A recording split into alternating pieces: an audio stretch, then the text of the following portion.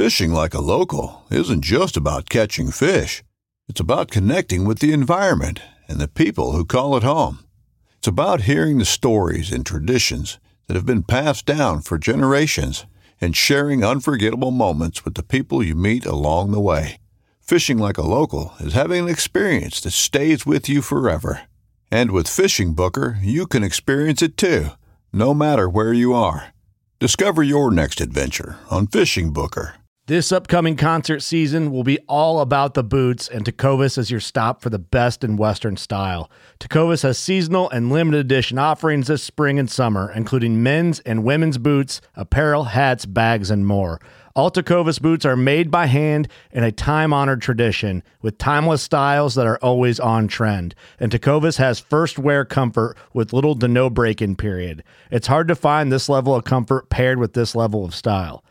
Stop by your local Tecovas store, have a complimentary drink or two, that's WCB style, and shop new styles. The smell of fresh leather and friendly staff are at your service. Many stores even have leather custom branding to make your boots truly personalized. And with regular live music and events, there's no in-store experience like it. If you can't make it into a store, just visit tecovas.com. That's TECOVAS.com. They offer free shipping on all boots, as well as free returns and exchanges, and ship right to your door. Go to tecovas.com and find your new favorite pair of boots today.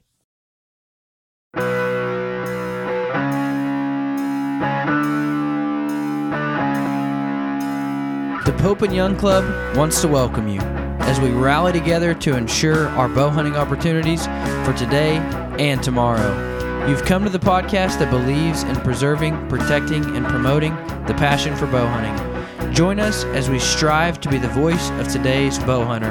This is the Pope and Young Podcast.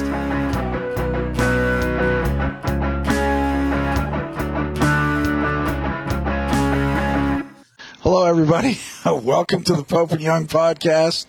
Jason Roundsville here, joined as always, although off camera today. We've got Dylan Ray with us.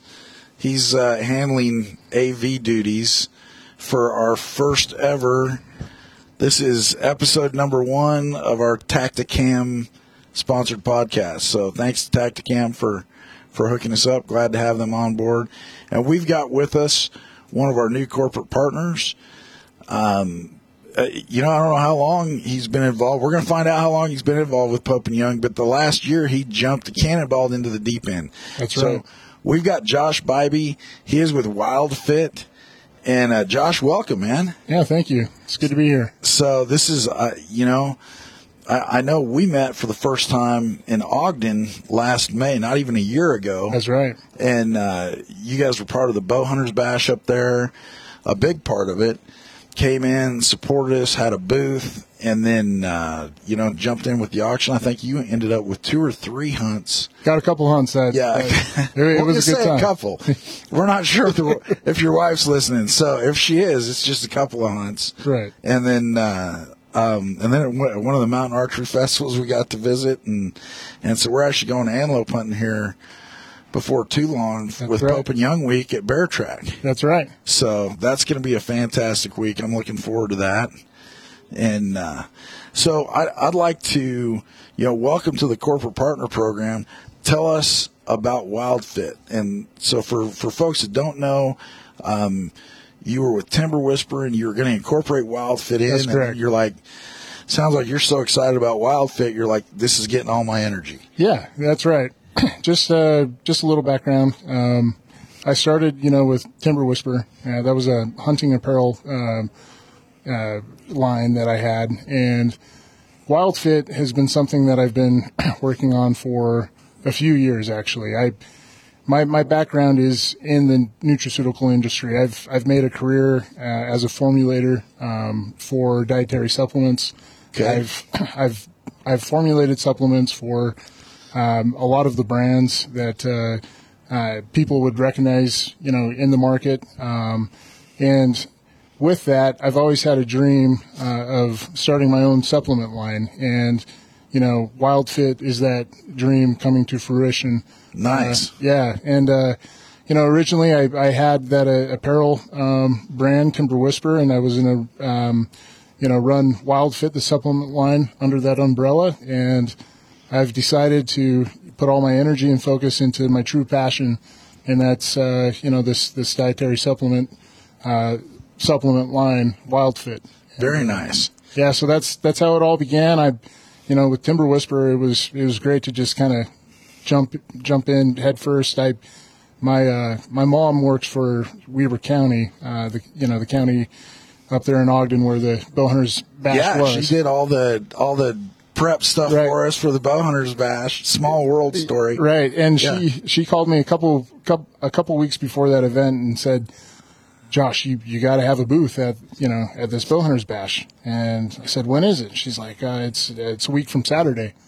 I was like, what do I need? She's like, next Saturday. She's like, you need a booth. So I scrambled to find a 10 by 10 canopy tent and get some apparel ready for that show, and just kind of jumped in. Had really no idea what I was doing, and then was able to do a few MAF events and even some TAC events last summer. Nice. And it was a great experience. It really was. I learned a lot, and I want to take some of the things I learned from really putting myself out there, getting out of my comfort zone, learning a little bit about the industry, how things work, and apply that to this supplement line, Wild Fit. Excellent. Yeah, you see, I think it's becoming more and more widespread. I've got a buddy that's been in the bodybuilding industry, and I think it's been around for a long time. Right. But you haven't seen it creep into the hunting side until, just more recent years. Right. Like I said, I've been in the nutraceutical dietary supplement industry for the last decade, and as a formulator, I've seen the growth firsthand. I've had that insider's look of how that has just expanded. And in my early 20s, I was into bodybuilding, and that's really what got me into the line of work and the career that I have now, is just my passion for bodybuilding, for nutrition, and I remember taking supplements when they didn't have flavor, and yeah, you heard about that. It's like you had to choke it down, right? Cardboard in a cup. Right. Yes. Right. So seeing that growth has been awesome, and it's starting to really cross over into other segments and other industries, like the hunting industry.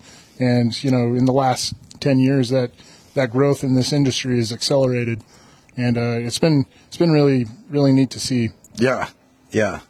I've been in the bodybuilding for years, one pizza at a time. Right. Different parts maybe, but yeah, one pizza at a time. Yeah. Although I'm trying, I'm really trying. That's work. That's years of work right there. It is. It's years of work. You can't get that overnight. No, so I like that's pizza a lot of dedication. Yeah, but I'll offset it because now I drink Diet Dew instead of the regular. So I sacrifice. I'm no longer in my prime either, and I switched over to the Diet Dew myself. So. Absolutely, you get to that point where it's diet or nothing, right? Yes. And so Diet Dew, if you're listening, we do have room for one more sponsor for this podcast. Yeah, I was going to ask, are they a sponsor? Not yet. We keep throwing it out there. One of these days they're going to call us and say, "Hey, I'm with Diet Dew. We're here to sponsor your podcast." Well, this podcast is a good start. Hopefully that's right.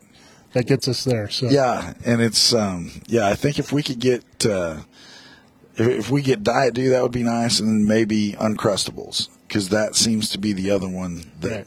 I don't know why. Today we're talking about pizza, but we tend to talk about snacks often on this show. Well, Uncrustables and Diet Dew, I usually have those in my pack when I'm out in the field, You have to have them. And I usually have a Diet Dew as a celebratory, drink after, I harvest an animal. Yeah. That's what I do is I pop a dew and it's great. And then you can't go wrong with the Uncrustables. No. Yeah. The only thing the only knock on the Uncrustables that we've heard is that the packaging is noisy. And so we were actually at, I wish Dylan was on here. I think we were at ATA, and we saw some folks from, was it Half Sack? And they actually make a snack bag specifically because it's quiet for all those noisy wrapper snacks. Oh. Now you just put them in the snack pack, and you're good to go. You're not going to scare anything away. Oh, okay. Yeah, that's good to hear. I mean, I'm usually, not the quietest guy stomping around the woods. Yeah. So I need all the help I can get. Just being a little big boned, I break a few more branches than the average guy. Yeah. So, any advantage I can get, I'll take it. I think you hear all the time about, like scent and all of these, get the wind right and all these things. And I'll tell you what, I think sometimes people forget about the sound. And I have an example of that. Last year I was at elk hunting at a place in Eastern Oregon with my good buddy Dave Sita. And I was talking to one of his hunters, and the guy's like, "Oh man, I had this bull coming in, real nice 6-point bull. He got to about 60 yards, and he smelled me and took off." And I'm like, they don't usually smell you out of a ground blind at 60 yards. That's not common. I was like, "Are you sure he smelled you?" Well, he must have, because he just took off. And I'm like, "Well, what were you doing when this bull took off?" He says, "Well, I was moving the chair out of the way so I'd have a shot." And I was like, "So you were making noise in the blind while this bull was coming in?" And the guy, you could just see, he didn't want to believe it, but all of a sudden he realized that he had just botched his chance at a trophy elk. Right. And it's like, no, that couldn't have been it. I'm like, I'm 99% sure that was it. And I don't know, 2 or 3 days later, I was in a blind. It's a different blind, but I was sitting there, and you could see up on the sagebrush hillside. And so I was watching this spike bull. He was kind of over the crest of the hill. I think he was at 215 yards or so. And I just moved to grab something out of my pack. It wasn't noisy. It wasn't anything that I would have expected him to hear at 200 yards. And so I might have done his zipper. I forget exactly what it was, but so I just cracked his zipper just a little bit, and all of a sudden he just literally just pegged me. And I'm like, that's I wasn't expecting it, and it made me rethink how I do things in a ground blind, because a lot of times you get in there and you're trying to be still, but you're still moving around a little bit, or shuffling your feet. And if he could hear that zipper, he could hear your feet moving. Even because we put carpet down in the blinds, even there, they'll hear you at 200 yards. And how many times, this one was one of those places where I could see him. I knew he was there. How many times is there an elk just around the corner that maybe you can't? If he'd have been 2 feet farther down on the hill, I couldn't have even seen him. Wouldn't have known he was there. He still might have heard me. So how many elk or animals or whitetails or whatever you're chasing hear you that they were never quite close enough for you to get a visual on, and they heard you rustling around in the blind or in the tree stand? Right. I mean, that's why I love to run and gun when I'm chasing elk with my bow. Yeah. I love to, call. I call a lot when I'm hunting elk. Guys have different ideas around that and strategies.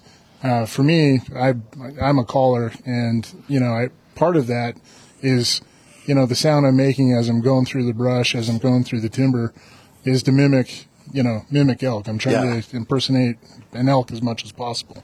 The downside of that, sometimes I call in other hunters. Yeah. But, I must be a pretty good caller if I'm calling in other hunters. But that's why I love to run and gun for elk. But I had a similar experience this last November on a archery mule deer hunt just here in Utah, and it was just it was on the extended, and we had a lot of early snow in November. There was pretty unusual, just the amount we were getting, and it just made, the season prime. I mean, the deer had moved down low. Right. There was a lot of them, and the 1st of November, I located a really good buck for, for this hunt. He was a nice 4-point, just a solid buck, probably, 170 class buck, and I spent the month. Most people call that a 200. Yeah, right. Yeah. Well, we're on the podcast, so it was probably 220-ish. Yeah, 220 and change, gross. Yeah. And even that out when, 212 or 212 or 171, same thing. Yeah, same thing. Yeah. It depended on the day. But I chased this buck all month long, and I finally had my opportunity. I found him in his bed and put a stock on him, and I got within 70 yards, and he didn't know I was there. I was right above him, and he was moving towards me, and at 70 yards I had a decent shot there at 70 yards, but I felt like I'd get a better shot. Right. And he was moving towards me, and the wind was in my favor. He couldn't see me where I was at, and he disappeared behind some brush, and I thought I was being very, very careful, but I took just a few steps just to get a better angle. With the direction he was going, I knew he would just come into this little opening, and it would be about 65 yards, and I just had to take a few steps, and he would be right there, and and I'd have my animal, and all of a sudden I took those 2 steps, and it was like time froze, and he just popped up, jetted across the other side of the draw, and stopped broadside. He was 82 yards, and I shot an arrow, and unfortunately I missed him, but I was like, how did that happen? There's no way he could see me. There's no way he could smell me. The wind was in my face. The only explanation is that crunchy snow and just the 2 steps I took, that little shuffle. You're like, I just need the angle. Just need the angle. Yeah. And I was kicking myself, then you play it back over and over and over again in your mind. And I'm like, well, I had he was slightly quartering towards me at 70 yards, and I practiced that shot quite a bit. Why didn't I just, do it then? But there's always, what I should have done, what I could have done. But last thing is, you got another 40 years to relive that, right? Because you will. We do. Right. That's what makes it great, though. Is just reliving those experiences. Whether you're successful or you have a close call and you miss. That's what keeps you going back every year after year. Embracing the suck. Sometimes I do a lot of solo hunting. And when I'm out in the woods, hiking in a rainstorm, I got poured on in Wyoming this year, and I was just, 5 miles back in the backcountry by myself in Wyoming, just getting soaked. It's like, man, this sucks. And at the time it did. I didn't see any elk. I hunted hard for a few days and didn't see any elk, and I just got my butt kicked. And, now I look back at that, and it's like I was on a beach somewhere in Mexico. The memories, like, oh, that was awesome, Yeah. But I was just miserable, suffering. I've heard, and I don't know, I'm not trying to start a war or anything, but I heard there were some studies done that men, have a tendency to forget the bad parts of things. Yeah. And, women intentionally remember those things. So it's kind of like, yeah. I think my wife would agree with you on that. Yeah. So it's like, because you just forget things. You're like, do you remember this? I'm like, no. And they're like, you were down for 3 days. Gosh, I don't have a recollection. Yeah, it was awesome. I was 3 days. It was a day. Yeah. So it's there's some of that, because I think if you really thought about it, especially on elk hunting, if you logically think about how long it's going to take you to pack that animal out, all of a sudden you might not go that far from the road, right? Because it's like, this elk hunt in Wyoming this last fall, I I hunted September a lot of weekends, solo, and with that tag, I had my archery stamp, and then October I could hunt with a rifle, and I didn't fill it in September with my bow, and went back to this spot where I had found elk. Right. And one morning with my buddy there, I ended up filling my tag, and it was pretty close to the road, and it made the pack out pretty enjoyable for the most part. It's I could get used to this, close to a 4-wheeler trail. I don't have to pack it out 7 miles, 3 miles solo. It definitely was easier on my back and knees. Yeah. It didn't absolutely kill myself to get that elk off the mountains. Yeah. Years ago, I was just a little kid, and we were up, we're up somewhere in the Cascades of Oregon, and we're kind of going. We'd been up glassing, clear cuts, and we were headed to another spot. And as we're driving down this road to go out to the next glassing location, I'm looking, way out the passenger side of the rig, like down into this just deep, dark nastiness. And my dad's like, "What are you doing?" I was like, "You never know, we might see something down there." And he says, "Careful, you might see something down there." Right. He says, "If you see something down there, you're going to go chase it." And he says, "You don't want to go down there.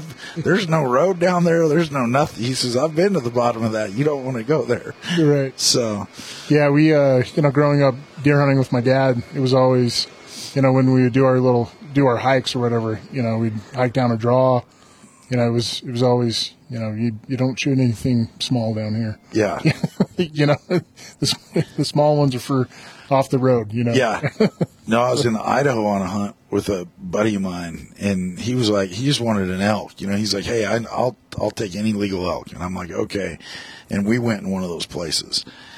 And I'm like, "You're not shooting any legal elk." I'm like, "It's going to take us 2 days to get this thing out. So it better be worth 2 days." Right. But people do it and they love it, and it just gets in your blood, and fortunately we forget to pack out. Yeah.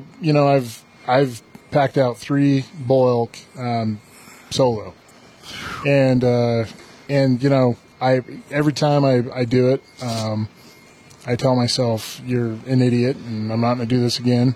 I'm an elk hunt with buddies, but every year I find myself hiking and getting way back into the timber, by myself, with chasing bugles, and I forget about everything. And I have one thing on my mind, and that's filling my tag and getting that animal, and I forget about the suffering from the previous year when I had to pack out an elk by myself. But that's man, when you're by yourself, elk are big creatures. Yeah, when you're by yourself, they're even bigger. Yes. If there's 2 of you, you're like, "Hey, at least hold the leg while I'm doing this." If there's not a second person, you're holding the leg and running the knife and everything. I'm like, that's you don't realize how big animals are until you have to muscle them around by yourself. Oh yeah. When you get that dead weight, and you're trying to move that dead weight around, it humbles you real quick. Yeah. So is elk hunting your favorite? Is if you had to pick one, what would it be? I love elk hunting, but that archery hunt this year for mule deer, chasing those mule deer, man, that was addicting. That was a lot of fun, and kind of, changed. I don't know. It's tough because there's nothing like having a 600-pound animal screaming at you, coming in, and you're talking to him, you're calling him in, and you have them come in on a rope. I was in Colorado last season with my buddies from Kentucky, and they're whitetail hunters, and we got up there first morning, and it was Labor Day weekend early, and we heard a bugle. I bugled back, and he responded, and I called that bull in on a rope, and my buddies just they couldn't believe it. Yeah, it's like, it was like what you see on hunting shows, right? And just the adrenaline of working that bull and having that bull come in and responding to my bugles. I mean, that adrenaline rush is amazing. But, with mule deer, when I finally got my opportunity on that buck that I'd been chasing all month, and he just outwitted me all month, and then I finally, outwitted him that one morning, and I was in position. I mean, that 3 steps. Yeah, 3 steps. I was 3 steps away from getting the buck I wanted, but that was a lot of fun, and that was a different challenge. Yes, it was a different challenge. So now if you just said you were bugling in mule deer, that would be impressive. Yeah, I don't know if I don't know if the elk nut has any tips on that, but that would be pretty impressive. Now, in November, have you ever rattled them? I haven't. I know some guys that have. I remember, when I first started bill hunting, I went into Sportsman's Warehouse and I bought one of those grunt tubes. For deer, and I was 16. I didn't know what I was doing. So I used that a few times, but never had any success with it. I'm the same way. I have the grunt tube, and then I don't even have the rattle horns. I have like the bag, like the little mesh bag with a bunch of plastic stuff in it. Right. Which I forget who we had on. Dylan would probably remember, but we had somebody on, and they actually rattled in their Pope and Young buck with one of those rattle bags. Yeah, and I've seen it. I've seen guys use it and have it work. This when they're running, it makes sense. Yeah. I've witnessed, mule deer, fighting, in November. So so it would make sense that it would work if you, find a buck that's, in the right mindset. Yeah. And he's like, hey, who's fighting in my territory? Yeah. Who's that guy? You're out of here. Coming in. And that would be a rush. That would be fun. Yeah. To rattle one in. That would be a lot of fun. Yeah. I saw more. I got to hunt Wisconsin last year, late season, and man, it was cold, and I was in a tree stand trying not to freeze my tail off, and I heard more grunts in that one sit than I've heard in the whole rest of my life. And it was just cool because you're like, they make that, and you're looking and hear 300. The other thing is I couldn't believe how far away you could hear it. Right. Because you look at a goose call or a duck call or an elk bugle, and you can hear that a long way off. Right. And then you're like, what's this little grunt thing? I mean, they can't hear this. And man, 300 yards, you can hear it. My first year whitetail hunting, a couple years ago, I went to Kentucky and hunted my buddy's property, and the same buddy I was in Colorado with, last year, and I ended up shooting a buck, and he was smaller than what I wanted. There was bigger deer on the property, but what got me excited, and the reason I flung that arrow is I was sitting there, and all of a sudden behind me I hear the I hear the grunts, and it just got me, just got the heart racing. I grabbed my bow, I had an arrow knocked, and before I even saw the antlers, I was like, "That's a big buck." and he it's looked on, baby, it's on, and he came in, to some does just grunting like crazy, and just right underneath my stand, and I just remember seeing antlers, and then just, he stopped and he was broadside, and I, flung the arrow, and it was my first whitetail, and it was a decent buck, but once I walked up to it, I was like, man, I thought that thing was a lot bigger, and I think it was his grunts. He sounded like a big old boy. Huge. Yeah. Yeah. They call that ground shrinkage. Right. And it's that's not the first time it's happened. No, that's why we use tape. Won't be the last. Yeah. That's I see something online, and when I see it, and everybody does it, and it's like, oh, how big is it? Oh, it's 180. Was it 180 or is it not a one? I mean, do you have the score sheet? I never had it officially measured. Okay, so it's a 150 and change. And it's that's why we use the tape measure, because they don't lie. Right. But well, even with that, like you have to have someone that really knows how to score. Last January I had my once in a lifetime buffalo hunt down on the Henrys. Okay. It was an archery hunt, and my goal going into that, I knew it'd be a really tough hunt, my goal was just to get a buffalo, and it's like, all right, the first week I'm going to really go for a bull. Second week I'll shoot a cow, I'll get anything, it's a late season, buffalo hunt, and, with the bow, it's going to be a challenge. I ended up, being very fortunate, and I got my bull, that first night, but, we did a quick score on him there on the mountain.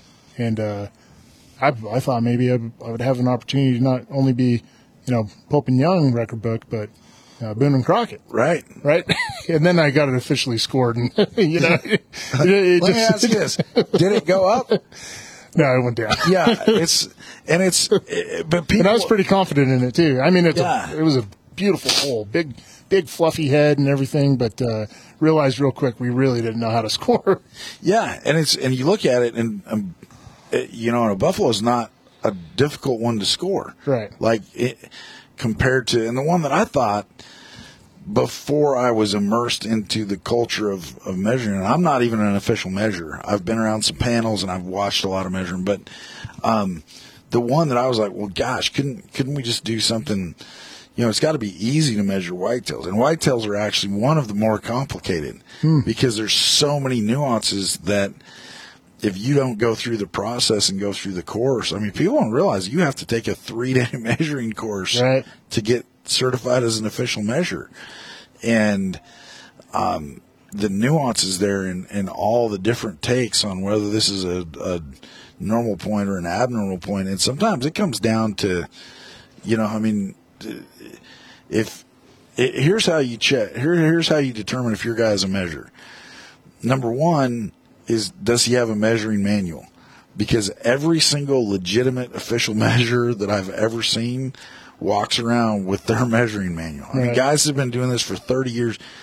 Guys that come to panel, the best measurers in the world, still bring that measuring manual and consult it on animals from time. They take it to a degree that I never would have imagined. Wow. Definitely not like, oh, grab your tape measure and I'll drop the tailgate. Yeah. And from that bow hunters bash, they had the measuring, that 3-day course, right?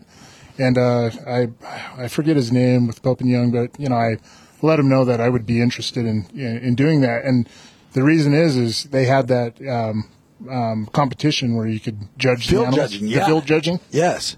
And I did that, and I realized I really sucked. That field judging, You'll notice I didn't get it. I was way off. I'm like, all right, well, I'm going to just go back to that's a shooter. That's a shooter. That's a shooter. Yeah. I'm not a guy that can field judge, and I realized that real quick doing that competition. Yeah. I was talking to some guys, and I'm like, yeah, I'm going to go do the field judging. And they're like, well, that's not fair. You work for Pope and Young. And I'm like, you didn't see my name on any of those trophies, did you? They got my $20 just the same as everybody else. And I wasn't a contender in any of that. So yeah, no, I was way off. I guess that's why I'm always dealing with ground shrinkage. Yeah. See, and me, I'm like, it may not be as big as I thought it was, but it's still big enough. Yeah, I'm like, shooter. Yeah, exactly. And really, when I'm out there, that's what I'm going for. I really go for experience, more than anything. And, it's funny because, my most memorable hunts are some of the ones where we just, left empty-handed, didn't even kill anything. I remember the first year me and my buddy hunted Idaho. Yeah, we went up around Chalice and Salmon, and that's big country up there. And we didn't have the gear, the horses, the whatever to really hunt it hard, and we just murdered ourselves. Yeah, for 5 days and saw hardly anything. Yeah. And it just was cold. It was snowy. We didn't even have a wall tent. My buddy just brought his tent, and we had 4 or 5 layers we were sleeping with, and just to stay warm. And we just suffered, and we were pretty naive to the whole thing. But looking back, and that that buddy was with me this last fall in Wyoming when I got my elk. we talk about that, and man, that's one of the most memorable hunts. It was a lot of fun. Looking back. Like you said though, we're men, so we forget we forget to suck. Yeah, we went. I did an Idaho hunt, and I talked to a couple people who had some insight, and they're like, "Oh, go here and try this," and there's some really good basins up in there, and so we show up. My buddy and I zoom up there, and like just getting there was an adventure, because the road that I thought we were supposed to go down, he's like, he says there's a big, it's not an official campground, but a place that you could park an RV, like 2 miles down this narrow, winding gravel forest road with no turnaround in the end, as we just found once we pulled down in there. And anyway, so it was an adventure. We wound up just parking on the side of the road and sleeping for a few hours, and then we got up the next morning, and we left the trailer there, and we're just driving along trying to get the lay of the land. And we're up in the forest, and all of a sudden, it's like a Walmart parking lot. There's cars everywhere. There's four-wheelers everywhere. There's people. And we're like, what in the – because elk don't like people. Yeah. That's one thing I've learned. Yeah. Yes. And so all of a sudden, we zoom in there, and there's people like, running down there, and we're like – we stopped, and we're like, what is going on? They're like, oh, there's a, 50K adventure race. And I'm like, what?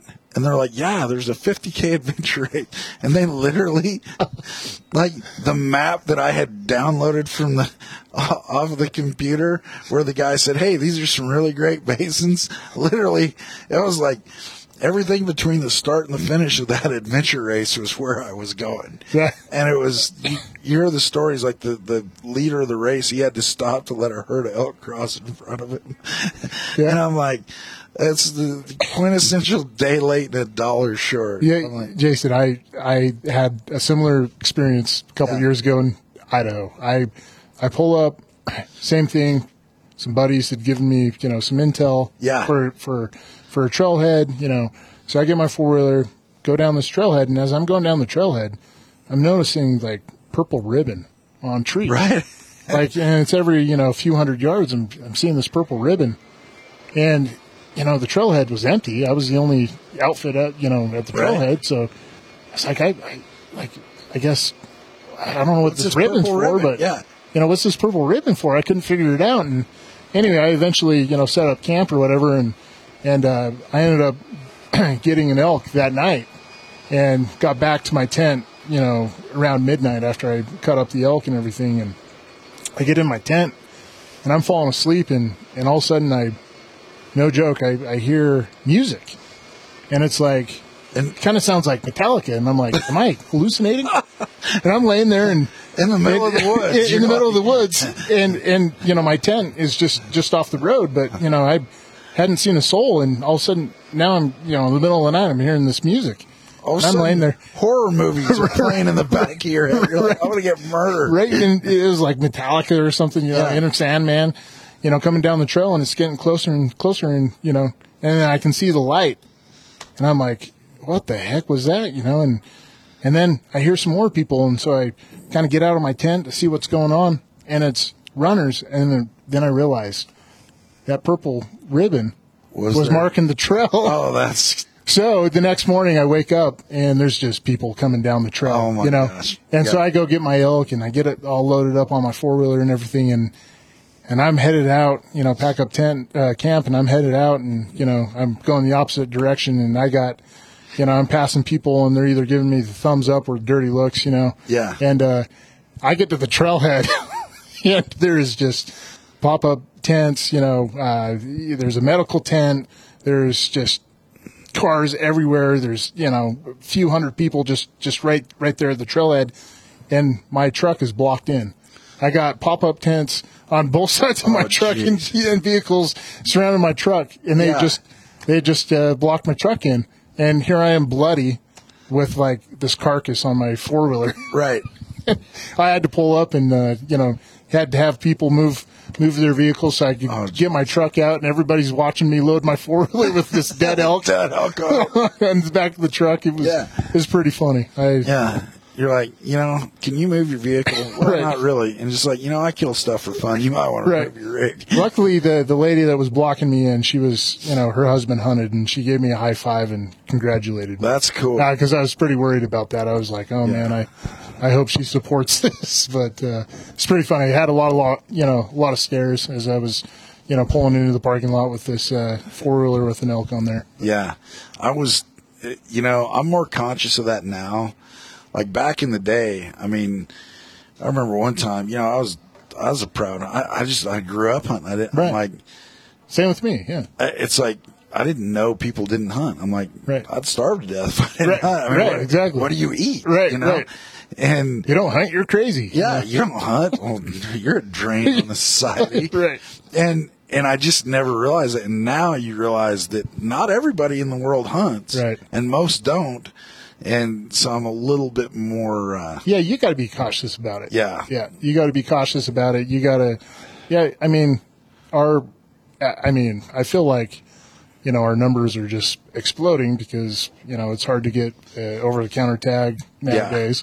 But, that's good because we're getting more people coming into this industry, even, with archery hunting. But even with that, we still have a lot of people that don't understand this tradition that we love.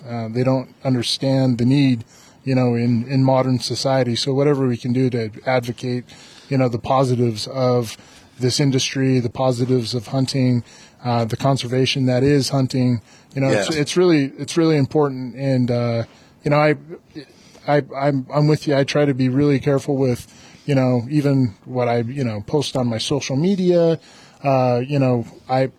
The grip and grin is great, and there's things that I love to post to really promote this lifestyle and this way of life that we have. But you also have to be conscious of the masses don't really understand it. Yeah. And they're opposed to it, and they see it in a certain light that.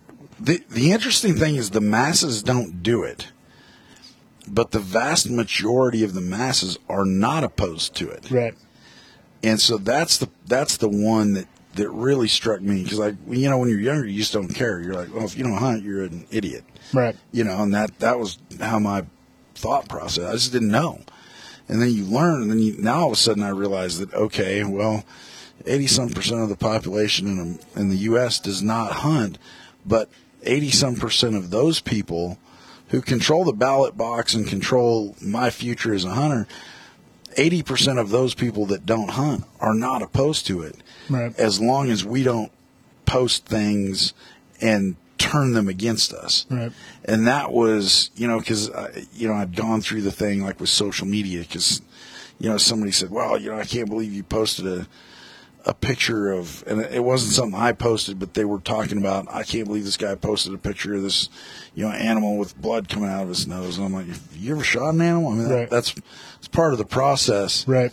And then you realize the bigger picture is not, as a hunter, we're not trying to not offend hunters. We're trying to not turn people against hunting Exactly. that otherwise wouldn't. And that's a hard concept for folks to grasp. And I think, some folks have it and some folks in the hunting community don't. And, do you feel like, in the past couple of years, even with like the pandemic, do you think it's helped? I think Helped our cause? I think it's done both. I think it's brought a lot of people to hunting and fishing and subsistence type activities because all of a sudden they went to the grocery store and they couldn't buy a steak. Right. Yeah. Because there wasn't one to buy. Right. And all of a sudden, so I think a lot of people turned to the outdoors and turned to hunting, not so much for the sport, but for that, subsistence, Yep. For organic meat, for that kind of stuff. And I think a lot of those folks now that they get into the industry and they're getting more immersed in the culture, I think they really appreciate it because, the antis, if you will, they think we're just a bunch of dumb heathens that all we care about is, killing poor innocent Right. creatures. Uneducated, That's not it low at all. IQs, that just Yeah. bloodthirsty. Yeah, and they don't understand that had it not been for hunters, there would not be a number of wildlife species in North America. Right. White-tailed deer was saved by hunters. Right. I mean, Turkeys. wood ducks, turkeys. And the example I use, when I was in college, which wasn't that long ago, or at least it doesn't seem like it. There's a subspecies of Canada goose, the cackler Canada goose, you could not shoot. Even 20 years ago, it was a federally protected species. They are doing so well now because of hunter efforts that it makes up, I think, 75% of the bag limit in the same area where I couldn't hunt them 20 years ago. Right. So, I mean, there's these huge success stories, and the antis don't understand that they had nothing to do with any of that. Right. Like, keeping somebody from hunting, I think there's a misnomer that, if you don't hunt anything, if you just let it go wild, it will find a natural balance. No, it doesn't. Things are to the point now where they have to be actively managed. Right.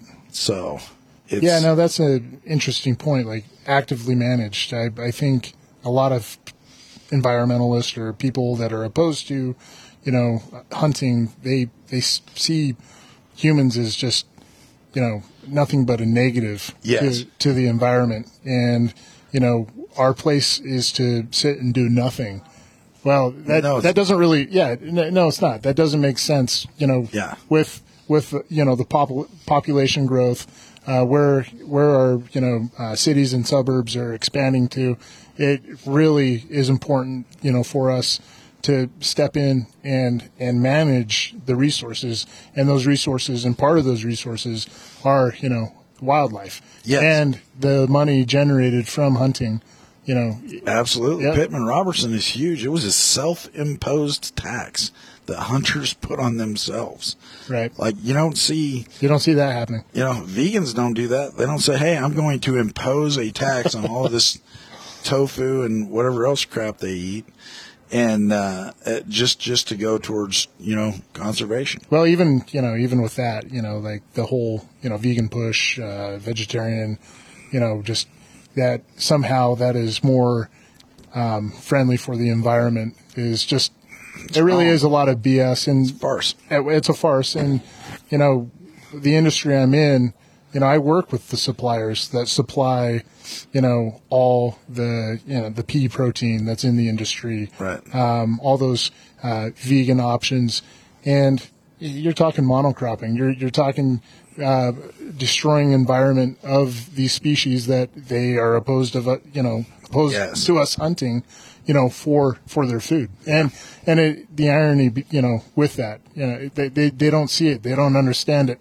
No. And I work with someone that is, vegetarian and vegan, and she is that way for the environment. And I'm like, it doesn't make sense. It never has made sense to me, and it never will make sense to me, because it really isn't. It's not that way. And she's listening to what is it, Al Gore's documentary where he flies his private jet across the world, right, to talk about climate change. Right. Yeah. No, and and I'll tell you what, here's another one that is not as black and white and as clear as that, but is very frustrating to me, who's been in the industry, in the conservation industry, for decades. Is we have hunters out there, hunters, fishermen, outdoors people that don't participate, that don't actively participate in conservation of wildlife, and don't actively participate in pro-hunting activities. Because every day, trust me, it comes across my desk, every single day someone is trying to diminish your rights to hunt. Yes. Every single day in America. And how many there's millions of hunters, and they don't take a stand. I'm not saying everybody has to join. If you're a bow hunter, join Pope and Young, or join your state bow organization, right, or join a local. Just jump in and participate. Part of what we do is to preserve, promote, and protect. Somebody's got to protect it, and we work with those state agencies, or not agencies, but the state clubs and organizations. And so, join a state bow organization. If you're not a bow hunter, join, the Oregon Hunters Association. Right. Join Rocky Mountain Elk Foundation. Join something so that you're contributing, because you have to give back or you're just a user. Right. And it amazes me how many people, and I know guys that are, very successful, live to hunt, and then they don't give anything back, and it's disappointing. Well, that's why with WildFit, I was so excited to just jump into the deep end. It's cannonball, baby. Cannonball, baby. Because I really see the value of that, and the value is not just for my brand, but also what Pope and Young represents and what Pope and Young does, for this industry and for, a lifestyle that I love, that I was raised with. I want to have my daughter, hunting with me, or 20 years from now, opportunity, or at least have the opportunity, right? Yeah. Like have that choice and have that choice be available to her. Yes. And, it's important that, we really get out there and have our voices heard. And that's why it was a no-brainer to just cannonball in and, join as a corporate partner with Pope and Young. And, just really excited for that. Well, we're excited to have you. I know we've got Reno coming up in April. Mm-hmm. We're back in Ogden May 20. So I'll make be sure there. that's on your calendar. Yeah, That's just kind of ramping up. We had a couple of conflicts we were trying to work through, and finally we were just like, you know what? Well, I know somebody. You know somebody. I'll call him. Don't make me call my mom. Yeah. Don't make me pull that card. Yeah, no. Your mom was great to work with. It's so nice when you have a facility like that. And Mike at the facility, your mom, everybody was so great to work with. It really was positive. And this year it's going to be bigger and better. We're doing another measuring course. So we're going to have, 20 people in there learning how to be official measurers. And so it's going to be great. Convention is going to be huge. That's like right now, a couple months out, it's kind of all encompassing and so many exciting things about that. I'll tell you what. So here's a couple things. Number one, do you have your tickets to go hunt with Chuck Adams? I need to check that. Check out the website. Yeah, I need to do that. Here's something where you can win something you can't outbuy. You can outbuy a hunt with Chuck Adams, who is the greatest. No, he's the GOAT. Hunter. Yeah, he's it. He's it. He's like, if Tom Brady could be a bow hunter, he would look up to Chuck. Michael Jordan. Yes. Yep. And so you look at that, and here's an opportunity. You win a white. It's cool. It's $20 ticket. You win a whitetail hunt at Liberty Ranch in Oklahoma. Great place to kill a big buck. Right. And then you're going to be in camp with Chuck Adams. That would be legendary. I'm bringing a Sharpie, man. Right. He's going to be signing everything. Right. And so that's one. And it's a limited number. It's not an open number of tickets. Okay. Well, I'll get on there today and get those tickets. And then the other one is, I got to ask you. Our convention raffle this year, which is actually going pretty good, it may sell out before we even get to convention.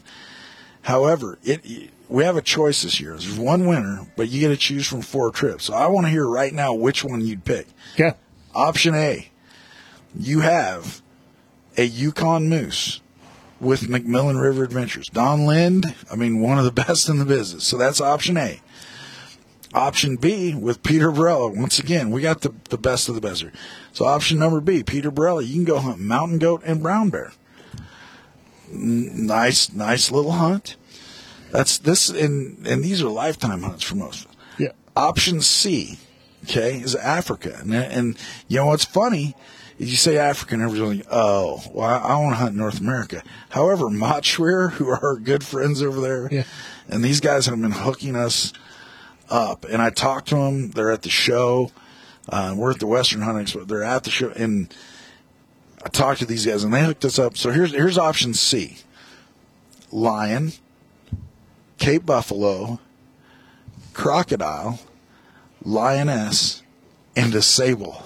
Dang! That's crazy. That's a crazy package. And that's it. And then option 4 is with the longest running camp in Alaska is Rainy Pass Lodge.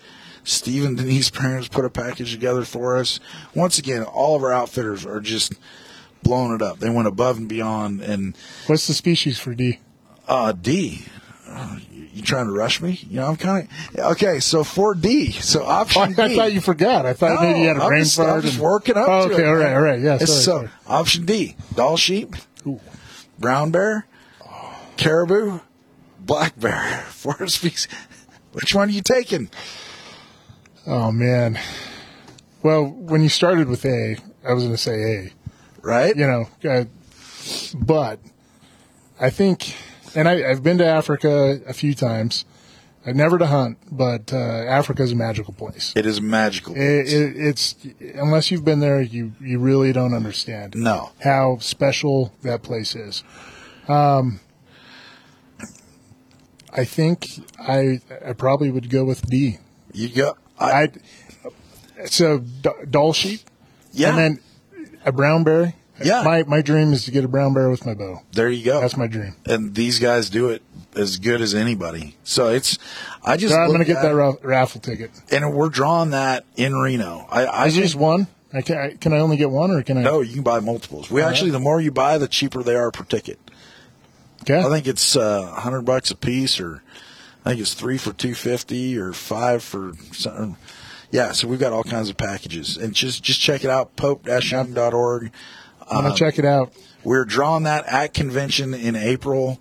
So, especially if you're going to be at convention, don't wait till you get there, because we're not expecting them to be available. Yeah, no, I'm going to get on there and get some tickets for that. I cannot wait to be on the stage. And you know what's funny is we were going to do that Chuck Adams. We were going to pull that earlier, and Chuck said, "Hey, man, I'm going to be at convention." He says, "Can I pull that ticket?" So imagine being there in the room, and Chuck Adams and he's so excited about this hunt that he wants to draw it himself. That's just, to me, it's Chuck Adams. Yeah. So we're excited about those. Those are going to be good, and we're going to draw them there. And I want somebody to come up. Can you imagine winning either of those? Any one of those hunts. All of them would. But then having to pick, and so we're going to bring you up on stage, and we're going to make you pick. And somebody's going to be crying because they just won the hunt of a lifetime, and then they're going to be crying because they can't choose. It's going to be great, man. Yeah, those are really tough choices. Yeah, those are tough. There's not a bad choice in the bunch. No. So, and it's last year they took last year it wasn't the same size, but they took a mountain goat black bear combo was the one from the raffle last year, and that's cool. Everybody that would be an awesome one too. Yes, it would. And this year it's a mountain goat brown bear. So mountain goat brown bear. That's cool. But anyway, so here's the other question we ask everybody. I have to ask those questions because I'm so excited about them. It's insane. I just can't believe our outfitters just keep coming up. Yeah, they're really throwing it down for Yeah. And so the other question we ask everybody is, when you find yourself up on the mountain chasing mule deer or bugling elk, what is one non-traditional item that you make sure you have in your pack every time? Non-traditional item. Yeah. So you can't say a knife because that's just not fair. And Dylan and we've had a number of great answers, and we have some that were like, yeah, that's pretty cool, and others, we'll add it to the list. But no pressure, but there's been some cool answers. Yeah. So I always have a Diet Mountain Dew. Mountain Dew? I really do. We will put that on the list. Yes, you heard it here first, Diet Mountain Dew. No. If you're listening, we have room for you. No, that's how I celebrate. And sometimes just I have to have a Dew. I love Diet Dew, and I always have a Diet Dew in my pack. Yeah, so. Excellent. Well, we will take that. For the longest time, now you're throwing a wrench in there, because for the longest time, I think it was Justin who shot that monster velvet non-typical mule deer, and he said bacon. Oh, really? And when he's up, he takes one pack of that dehydrated bacon when he's on these week-long hunts. He says, "I get bacon one time," and I'm like, "You can't go wrong with bacon." No, you can't. And then, but Diet Dew, it's usually at least one can. And if it's one can, I save it for an event a highlight of the hunt. What, whether it's killing an animal or getting back to the trailhead. Yeah. I'll pop it then. But very good. Well, hey, we appreciate you being on board with us as a corporate partner. Super excited for Reno and for Ogden, and thanks for what you do. I know we're excited to hear about what you've got going on, and looking forward to it. Yeah, we'll keep in touch. Yeah, just real quick, the supplement that we'll be launching at the show, actually. At convention. Yeah. Nice. So first place they can see. So it's the first supplement in the Wild Fit product line. Okay. It will be launching at the convention. Nice. That's the launch. And us. We like to launch. We did that with Baku last year with the Puma. Yeah. So the name of the supplement is Dead Shot. Dead Shot. I like it. Yeah, Dead Shot. And it's in the name, but the purpose of this is it's a brain boost to help with focus and clarity. Where can people find this? Well, it's going to be available on our website. Okay. Which is? wildfitco.com. Wildfitco.com. We'll Dylan can get a link up there for us. Yep. And so check it out there. And if you want to be the first to have this, be at convention. Be at convention. And you can get it there. I'll have product for sale and also some samples. They're at our booth. So, yeah. I like it. We will make sure people know. We'll ramp that up on our social media too. Right. Yeah, no, I appreciate that. And really, I mean, it's very applicable to this supplement's very applicable and practical to hunters, to archers. The convenience of the dosage form. It's something, you could take in the field right before you put that stock on that trophy animal, right? It's something that you could take in the morning or in the afternoon to give you a little mental boost, clean energy, enhance your focus, something you could take in the tree stand or the ground blind. Good. And the packaging, I'll make sure it doesn't make a lot of noise, right? I'll tell you what, if it's a mental boost, I know some people that could use that in gallon jugs. Right. Well, that's why it's the first supplement that I'm launching with, is because I could use it in gallon. Yeah, I'm telling you, and there's people underestimate. They're like, oh, there's. I can hit a quarter at 50 yards with my bow. Well, that's all fine and dandy until you got a bull screaming at you, or until you've got that trophy of a lifetime out there. Right. And this supplement, right? This formulation is specific to what you just hit on, right? It's stress support. It's concentration. It's to help with the concentration, calm the jitters, calm the nerves. That's the purpose of this. It has a very specific purpose and design with this formulation. There's a lot of supplements on the market. Brain Boost, nootropics is what we call them in the industry. Okay. And they have a lot of ingredients, a lot of what we call labeled dressing. This formulation is designed for a very specific scenario, situation, and that's a stressful moment, or encountering something stressful like putting a stock on a trophy animal, or having that big buck coming in to your tree stand and just trying to calm the nerves. And that's awesome. I got a couple buddies that, the way they drive, I probably need a few of those just to have with me. Yeah, it could help with road rage. Yeah. Well, hey, I'm excited. I can't wait to try it, to get my samples and my pick some up for this upcoming season. We appreciate you guys working with us, and that's awesome that you're dropping at convention. So we'll do our part, let everybody know, and come see Josh, check out his website, and he will be at convention, and you can get it there. Sounds good. All right. Thanks for listening, everybody.